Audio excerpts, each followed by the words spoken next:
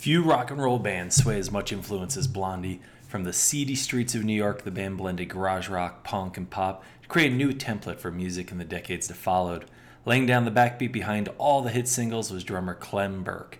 A mainstay in popular music, Clem has worked with a diverse list of legends, from the Ramones and Joan Jett to Bob Dylan and Nancy Sinatra. In addition to sold-out tours with Blondie, Glenn continues to stay busy with multiple side projects such as The Empty Hearts with Elliot Easton of The Cars and The International Swingers with Sex Pistol Glenn Matlock. Currently on tour with his latest supergroup, The Split Squad, Clem spent a few minutes with us at RPM. Check it out. Well, I'd love to get to Empty Hearts there. Is that a band that's going to do some more stuff? Yeah, the Empty Hearts, actually, we're kind of on hold on writing, but we're doing, I think December 2nd, Cheap Trick are doing a charity event in L.A., and we're going to play at that event. They have a Christmas album coming out, and we have a Christmas single. And, cool. So we're going to do the thing with Cheap Trick on the 2nd. They're just going to squeeze that in. I think we're probably going to do the Hollywood Christmas Parade TV show at the same time. But we're planning on to start writing next year. To start recording next year. Yeah, but it's ongoing. Busy schedule. Yeah, this year for me, I've just been on the road most of the year with Blondie, and then right now I'm playing with one of my other side projects, the Split Squad. We just played in D.C. last night. We're on our way to Delaware, and then we're in Asbury Park on Saturday, and in Manhattan on Sunday, and then on Monday I leave for London for the Blondie tour. So kind of getting warmed up here a little bit. I saw you played a T-Rex gig as well this week. Yeah, last year. Yeah, we had some weekend shows with Blondie the weekend prior in Long Island and New Jersey, and then because of scheduling, the rehearsals for the T-Rex thing were the Sunday, Monday, and Tuesday because of MD Steve Conti, who played with the New York Dolls and plays with Michael Monroe. He had to go to Finland to do a show in Finland with Michael Monroe. He got back on Saturday, and then the gigs were Sunday and Monday. But they were both sold out and both really, really fun, and a great group of people. Mark's son Roland sang a couple of songs with us, and I was in the house band with Tony Sheridan, the bass player from Patti Smith, and Steve Conti, and then we had Ian McDonald from the original King Crimson, who also played the sax part on Get It On, the T-Rex song. He played with us, and a bunch of people like that. A lot of guests. It was all guest singers, but yeah, it was great. Sold out. It was real fun. It's like a rock and roll circus, That's awesome. We have Mark Boland's Volino guitar, the all aluminum one, in my cafe, and that really. Oh wow. Once I started looking at that, I really started going back and really getting into T-Rex. I have to admit, Get It On, I discovered through the Duran Duran project, Power Station. I'm an 80s TV kid. Right. So, I find stuff like that. And my dad, who played in a garage rock band in the 60s in New York City, he's like, son, that's a cover. And then go back and show me the real stuff. And it's amazing how much stuff was just recycled in the 80s from the earlier stuff. Yeah, well, the whole glam rock thing kind of, it's kind of informed punk rock. Bowie and T-Rex and all that. All the kids that were the punk rockers in the UK, like the Pistols and the Damned and all, they all were into, T-Rex and Bowie and glam rock and all that kind of stuff. So yeah, I read a lot of the CBGB's crew was at the same Bowie show in '73.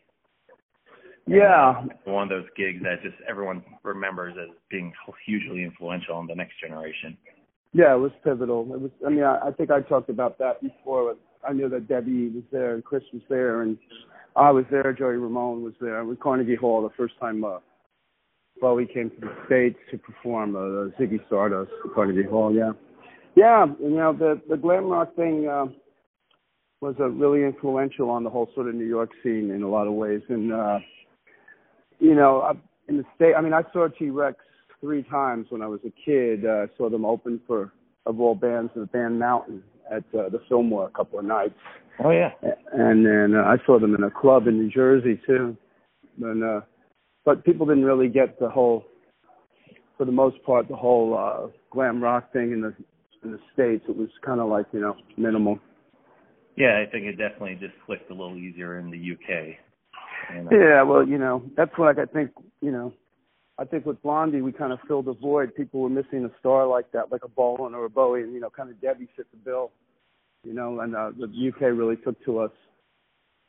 Yeah, you broke commercially in the UK, which I don't think a lot of people remember. You're so associated with New York, but, you know, the UK really embraced you early on. Did that surprise you, or was it a real comfortable fit? Well, you know, I was very much interested in. I had gone over to the UK prior to the Blondie thing. I had gone to London just to check out the music scene there, like in the mid '70s. And once again, the whole glam rock thing was kind of like it's kind of at the end of its run there. And you know, I wasn't really surprised about it. I just it's a much smaller place, and we had you know, we were signed to basically Chrysalis was a British record company. I mean, although they had, you know, they had distribution and they were in the States as well, but they really came out of the UK, Cherry Ellis and Chris Wright. So they were interested in breaking the band worldwide. Once we got with them, they really helped us to kind of get into the international market a lot more.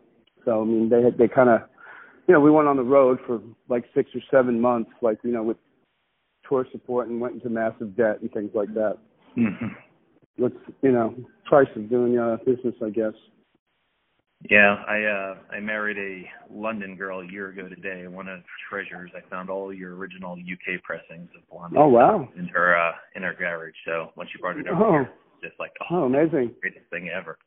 Yeah, I mean, we still have a really, you know, really great base in the UK. I mean, we're just about to go and do this UK tour, pretty much doing sort of arenas and. You know, it's mostly 94% sold out now. The tour doesn't start till mid-November. So is Garbage out with you again, or is that just no? That was like something we did this summer. No, this is like basically a headline tour. Actually, I have a band from Paris who played with us when we played the Olympia this summer, the theater in Paris, called Mustang. A little 3-piece band that they're kind of influenced by Buddy Holly and like Alan Vega and things like that. Oh, nice. Yeah, really, really good band. I mean, it's going to be kind of interesting because they sing in French, you know, but they definitely rock. I think the UK can handle something like that, probably better than the US audience. Yeah, I mean, their music's very, you know, it's really a combination of a lot of really interesting types of rock and roll, so. Yeah, they're called Mustang. So we got them, and you know, we really didn't. We needed just someone to play, you know, for a half hour before we play. As I said, the tour went up on sale. I don't know. I guess maybe 2 or 3 months ago. It's just about sold out. The shows in London are sold out, and Brighton Centre, and a lot of places. So yeah, the UK really, you know, likes Blondie a lot, likes the band a lot, and. We spent a lot of time over there this year. Actually, we got signed out of the BMG UK, you know. So a guy over there, the A&R guy, Corba, what the heck is his name now? He signed Muse way back when. And, oh, wow. Corda Marshall is his name, the A&R guy, and he signed us out of the UK. So we've been spending a lot. We're doing Jonathan Ross show when we get there, too, if you know that show. Mm-hmm. Yeah. Every time I go over there, I'm blown away. It seems like live music just has a more support over there. People are still willing to go out and spend money on live concerts compared to what I hear in the States. Yeah, it seems like they appreciate it. Yeah, I think they understand that you can actually have a career in music, you know. And I mean, obviously, it goes back to, I mean, the country was kind of transformed when the Beatles broke America. I mean, the commerce that was created, you know, and then I think ever since then there's been a real appreciation for the economics of the music business. You know, we just got this Northrop Robbins Award over there as well, which is a music therapy charity, and we got you know, I mean, they take it seriously. They take music seriously, and a lot of, you know, it generates, like I said, it generates a lot of tax.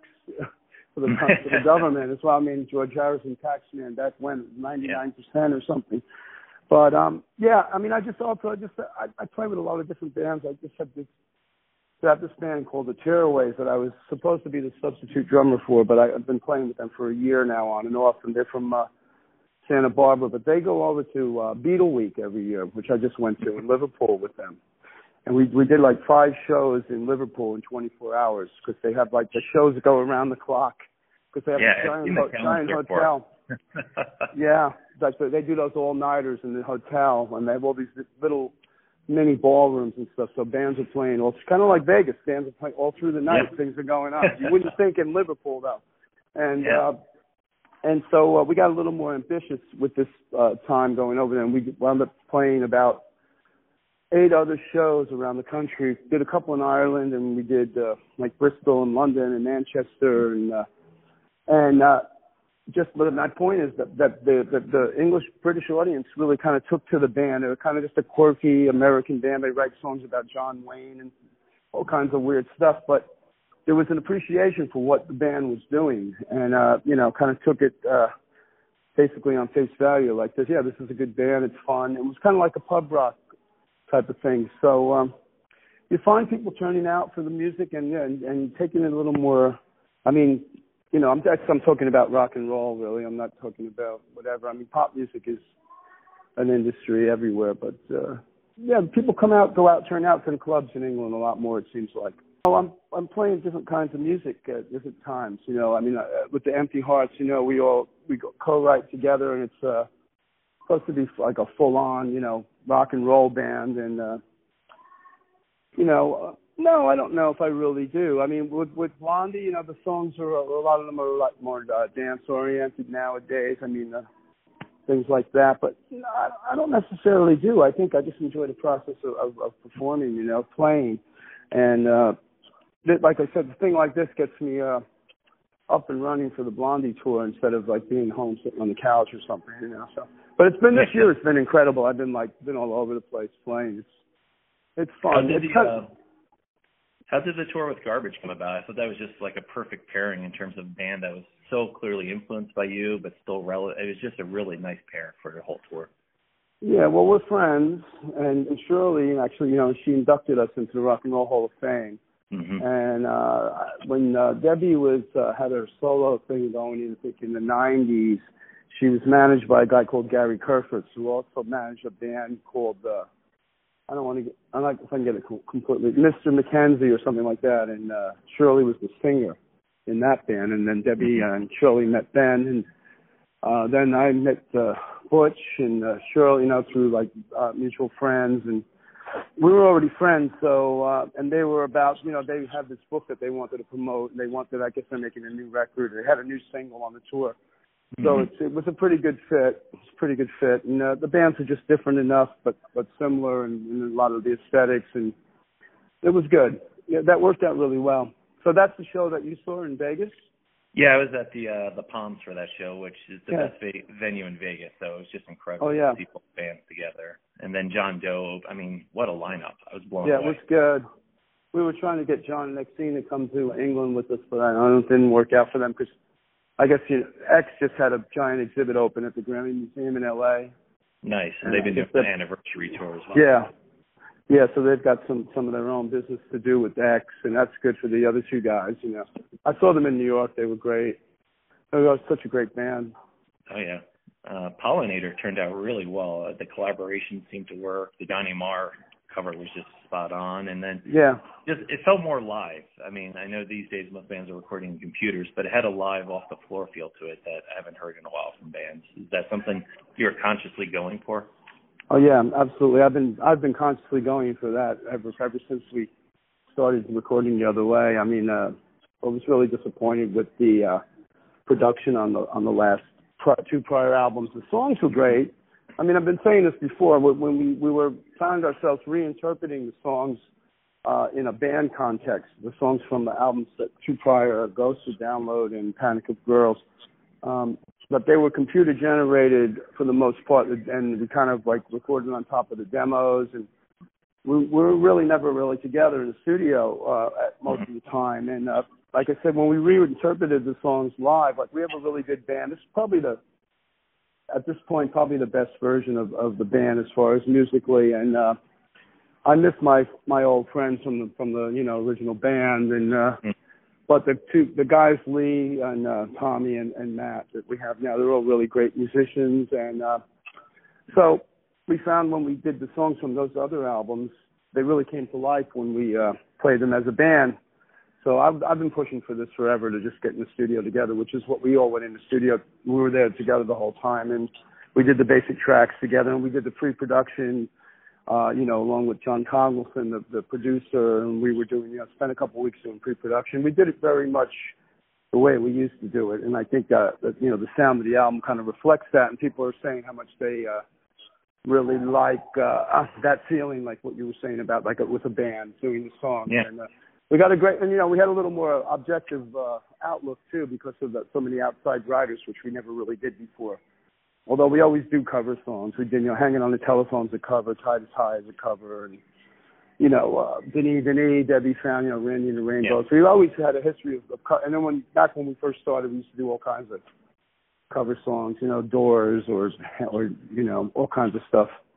So we're really happy with this album. I think that's why we're out working all year, out and playing all year, and finding the audiences being really receptive to the new music. In a way, not to sound too business-like about it, but it kind of rebranded the band in a lot of ways. There was much more of a higher profile for this album because people seem to be taking to it, and with the new record deal that we did with BMG in the UK, they were about marketing the band and marketing the record, and they were really happy with the results. And we're going to continue. We're going to do another record next year, and so we always play. We're always touring for the most part, and a lot of times not in this part of the world, not in the U.S. So I think it kind of, we did a couple of TV shows here in the States, and things are good within the band, Do you think doing new albums and staying creative is important?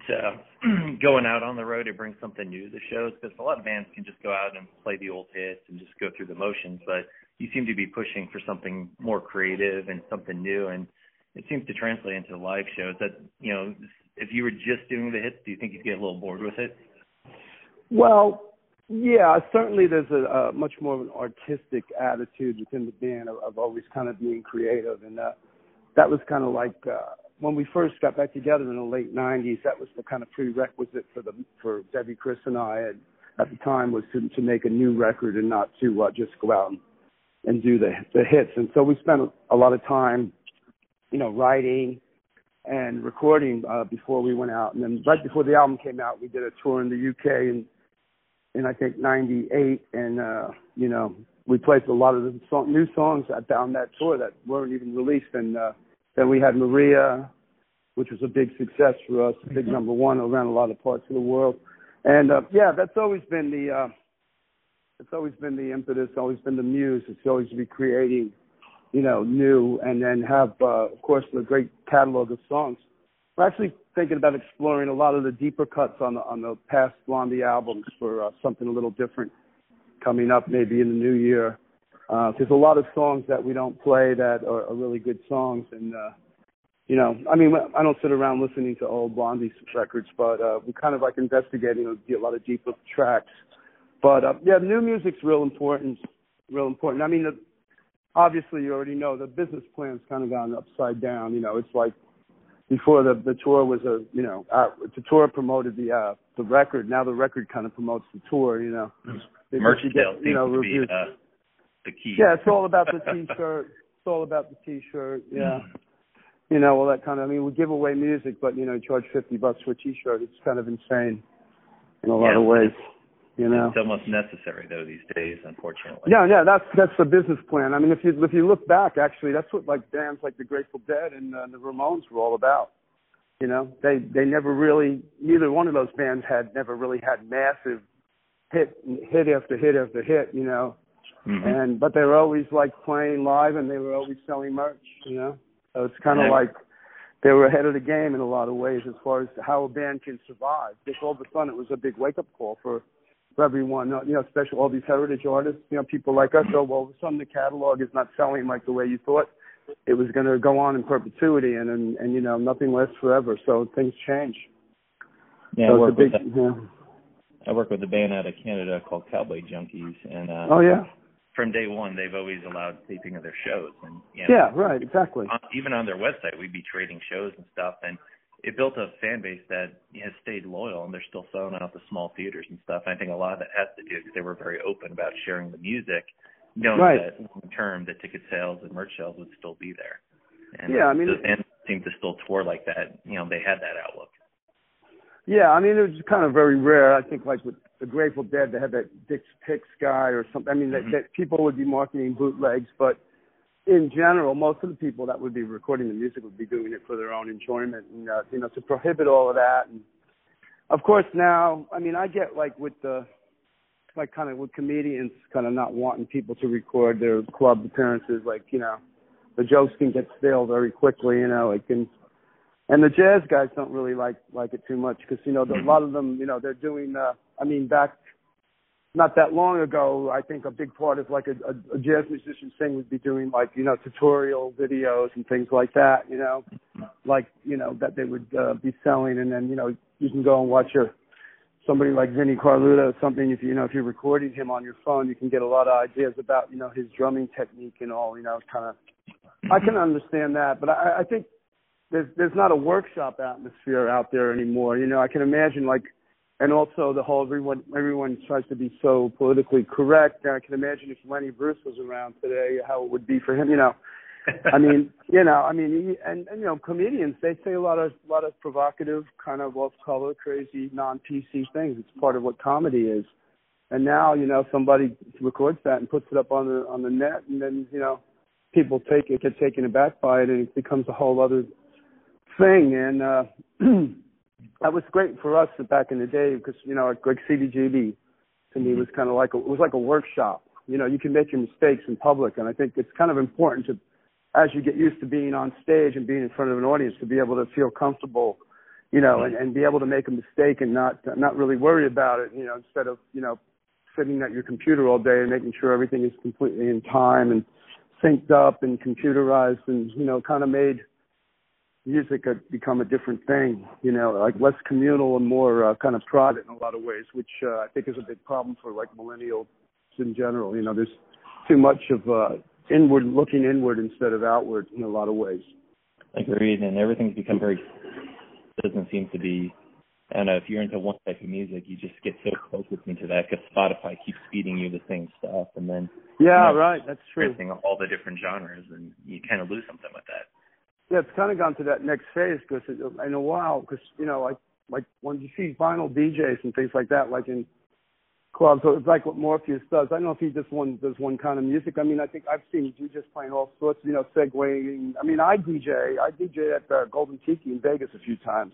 Oh, nice. I mean, yeah, you know, I mean, I'll play like the Ramones next to the Bee Gees, next to Bobby Darin. You know, it all kind of seems to work together next to a Kraftwerk or something. But yeah, the music is kind of.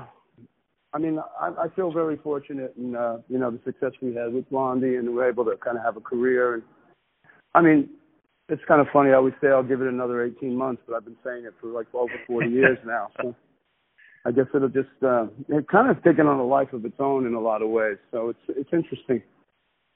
Yeah, absolutely. After Blondie kind of wrapped up in the 80s, you played. I mean, the list was staggering from Dylan and Joan Jett, Eurythmics, and you know, the comparisons to Keith Moon. Everyone's always, Keith Moon was my influence, and I can see that a lot in your playing, but Hal Blaine comes to mind because you've played with so many different styles, and to adapt with that as a drummer, has that been a challenge at times? Well, you know, early on with Blondie, when we started exploring dance music or so-called disco music, I was like more of an advocate of rock and roll, but, you know, you have to kind of be open-minded about things, and, yeah, I mean, usually when I get asked to work with someone, it's because they like what I do, whether it be Nancy Sinatra. I mean, she came and saw me play with Blondie and asked me to record with her, and then we did an amazing European tour with Don Randy, her MD, who was actually in the Wrecking Crew. So I got to read, and Nancy has all of Hal's, she has all the charts to all her music, all her songs, so I would get to see Hal Blaine's charts and kind of follow along, you know, on certain songs. And we used to do Drummer Man, which is like one of her songs that Hal plays on, where he does a drum solo. And yeah, Hal and, you know, and Earl Palmer were my, you know, unbeknownst to me, I always say, because they were the session musicians that really weren't credited in the 60s. But between, you know, Earl played on like with Eddie Cochran and Richie Valens, and of course all the Fats Domino stuff, and Little Richard, and then Hal playing on like all the, you know, like from the Beach Boys to the Monkees to you know, Phil Spector, and you know, both they have very big influence on me, and really they were the main drummers that influenced people like Ringo and Charlie Watts. So you know, kind of like that musical food chain kind of exists. But no, Keith. The thing I liked about Keith and I also liked about Ringo was they were rock and roll stars. They weren't just the drummer in the back, you know. That's always kind of been important to me. You know, when I was a kid, I loved the Dave Clark Five. You know, the drummers in the front. I had one of my first drum kits was very similar to a White Rogers Marine Pearl kit that Dave Clark is playing on the cover of this album, Dave Clark Five, Coast to Coast, and you know. Yeah, Keith also, I always say, showed me what not to do in the end of the day. I was surprised when I worked with Pete how much he was reminiscing about Keith with me. It was pretty staggering to be in a room with Townsend and be jamming on songs and have him keep talking about Keith. So I didn't really expect that. So, yeah. Nice. But I did play with a lot of different, I worked with a lot of different people, but the thing I really did enjoy the most was my working relationship with Eurythmics. You know, I kind of made some really good friends from that as well. With Dave and Andrew, my friends, you know. And, you know, I did the first album in Germany with them at the height of Blondie. I was living in London because we had gone sort of on hiatus with Blondie. And I was living in London and I met Annie and she invited me to come to a Sunday lunch with she and Dave and, you know, I had to go to Germany, and so I got to work with Connie Plank, who produced, you know, Kraftwerk and Devo, and Hova Zukai, who unfortunately just passed away, plays on the first Eurythmics record with us, and first time we were on TV, they were on TV on Old Grey Whistle Test in the UK. Hova Zukai from Can played French horn with us, so I had a lot of really great musical experiences with Eurythmics. You know, I just played at Dave Stewart's 65th birthday party in Shepherd's Bush Empire in London. We had 3 drum sets set up. Martin Chambers from the Pretenders played, and Chad Cromwell is drummer with Dave now. And Chad's like a natural guy to play with, like Neil Young and people like that. And had a really good time at Dave's. He did a gig for his birthday. It was really fun. But that was one of the most rewarding things that I ever did, though, because Annie is such a magnificent talent. I mean, you know, as well as Debbie, but Annie's a little different. Like she was trained, you know, she went to the Royal Academy of Music, and she's a flautist and you know, pianist and really amazing musician. Really a great woman. You know, it's kind of cool. Yeah, absolutely. I think a lot of those '80s artists, they just because everything was all MTV driven and stuff, and I grew up on that era, and just right. Musicians and songwriting happening that I think a lot of people didn't give credit for because they're like, oh, it's on MTV, it's silly, but it's not. There's some brilliant musicians at the time. Yeah, I mean, yeah, and with Eurythmics, it was interesting because I did a tour with them that lasted a little over 2 years, and we spent maybe 6 weeks of that 2 years in the States. I mean, we were playing like football stadiums in Stockholm and things like that. So they didn't really work the States as much as you would think that they would have had done, and they're actually up for the Rock and Roll Hall of Fame this year, so I'm going to definitely vote for them. I have a feeling. I don't know what's going to happen. Everybody I vote for no one ever gets in, the people that I vote for. Yeah, I think I keep jinxing the Cars when I vote, so I'm going to lay low. Yeah, we've been trying to get the Cars in, you know, because it would be good for the Empty Hearts, being, you know, Elliot Eastman's the guitarist and the Empty Hearts.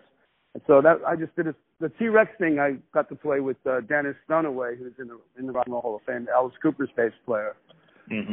So it's kind of you know, it's kind of cool when a couple of different, and of course Glenn Matlock, when I have the band with him, he's in the Rock and Roll Hall of Fame. So you kind of look at that and go, wow, it's kind of, you know, it's kind of cool. And I mean, it meant a lot to me when we got inducted, and then the whole catastrophe of the you know, my friends, the ex-members, I mean, doing what they felt like they needed to do kind of made the whole thing a little strange, but, you know. I got to throw one more at you just because it's, my wife will kill me, but I always do it because I grew up on Duran Duran, and I always remember hearing about them support you. So do you have any memories of working with them on that tour and helping them? Oh, yeah. I mean, they were about to go back to the UK because they were on a club tour. And Nigel Harrison and myself, we saw them play maybe at the Ritz in New York at the time. And just kind of approached them about coming on tour with us. It was kind of a strange thing because they really were growing in their popularity as we were kind of ebbing on that tour. So it was a little funny. I got probably a couple of X-rated stories I don't really want to go into at the moment, but those guys, they were nice. They were nice kids. They were a little bit naive, but we used to hang out, and whenever I see, especially John Taylor, Mm-hmm. great to see him. But it was kind of a pivotal moment for them in the U.S. because supporting Blondie on that tour. Oh, that was huge. Yeah, it was a big thing for them, and that, of course, that was right after that tour is when we ended for some time. And coincidentally, our last gig at that time was at RFK Stadium in Philly with